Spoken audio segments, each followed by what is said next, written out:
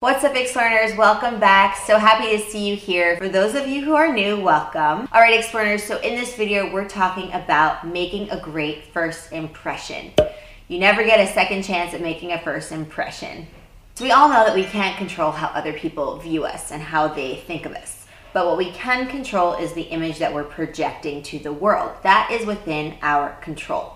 So we also know that different social interactions and different settings will call for different ways of presenting ourselves. First tip, smile. Smiling shows altruism. It also shows the person that they can trust you. It's a sign of confidence. It tells the person, oh, this person is approachable. This person is somebody that I'd like to interact with. Definitely try to smile because that will boost your first impression making skills. Second thing, be slow and clear with your communication. When you are introducing yourself to somebody and you say your name so quickly, it's not the best thing, right? Because the person will not have caught what you said. Your name might not be something that they are familiar with if it's a different name from their culture, right? So you want to make sure that you are being slow and articulate. This also allows you to be more deliberate in what you say and your thought process and choosing your words more carefully and thoughtfully and consciously. So these are all really important ways of making sure that you sound slow and clear when you talk. Tip number 3 is posture. As soon as you fix your posture, your confidence levels go up. There's a video about this, check it out. Also, if you are really confident with how you feel, you're gonna be more confident in your communication. And let's say you're at a networking event, it's gonna make you look more approachable and that person will view you as a leader and somebody more confident. Tip number 4, the way you dress. Now, of course, the way you dress is going to vary according to the social setting, as it should.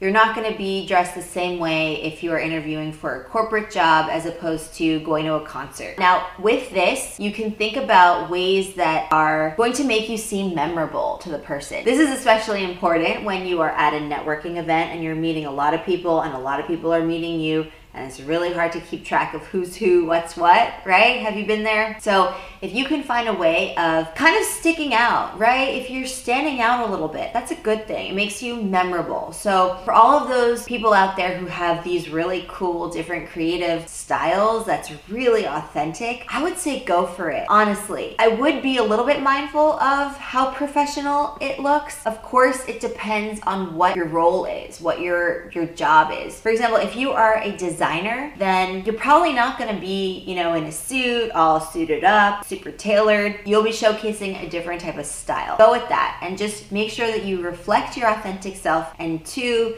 that you are appropriately dressed for the context at hand. That is super important. Cannot stress that enough. Okay, so keep those 2 things in mind when you're dressing for the part. Tip number 5, think about your nonverbals. Nonverbals include anything that is not speech related, right? So the things that you're not saying. That can be anything from your facial expressions, your hand gestures, your eye movement, whether you raise your eyebrows or not, how solid and firm a handshake is. These are all things that encapsulate nonverbal. Think about volume, tone of voice, think about eye movement, think about eye contact.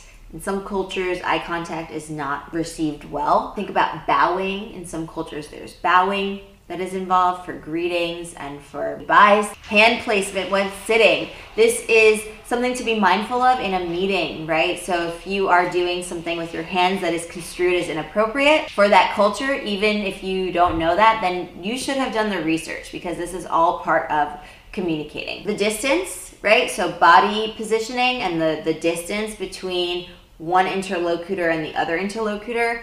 In American culture, it's standard practice for somebody wanting arm's length of distance between people with whom they're interacting. This is a safe rule. Of course, if you're really close to the person, then that's different, right? You're gonna be closer to your family members, your best friend, your spouse, but with a boss or with colleagues or with employees, you're gonna wanna keep arm's length distance. Now, in different cultures, that is also different. So some cultures have it where you're closer to the person, so they might be like right here. But for an American, that's like pretty like, okay, you're invading my personal space. So These are things to be mindful of, and this is what we mean by cross-cultural communication as well. Humans are social creatures, right? We crave social interaction. Alright, externers, that's it for this video about how to make a great impression. I hope that you consider these points the next time you're in a social interaction setting, the next time you're at a networking event, and I'll see you right here on Explearning. Happy exploring!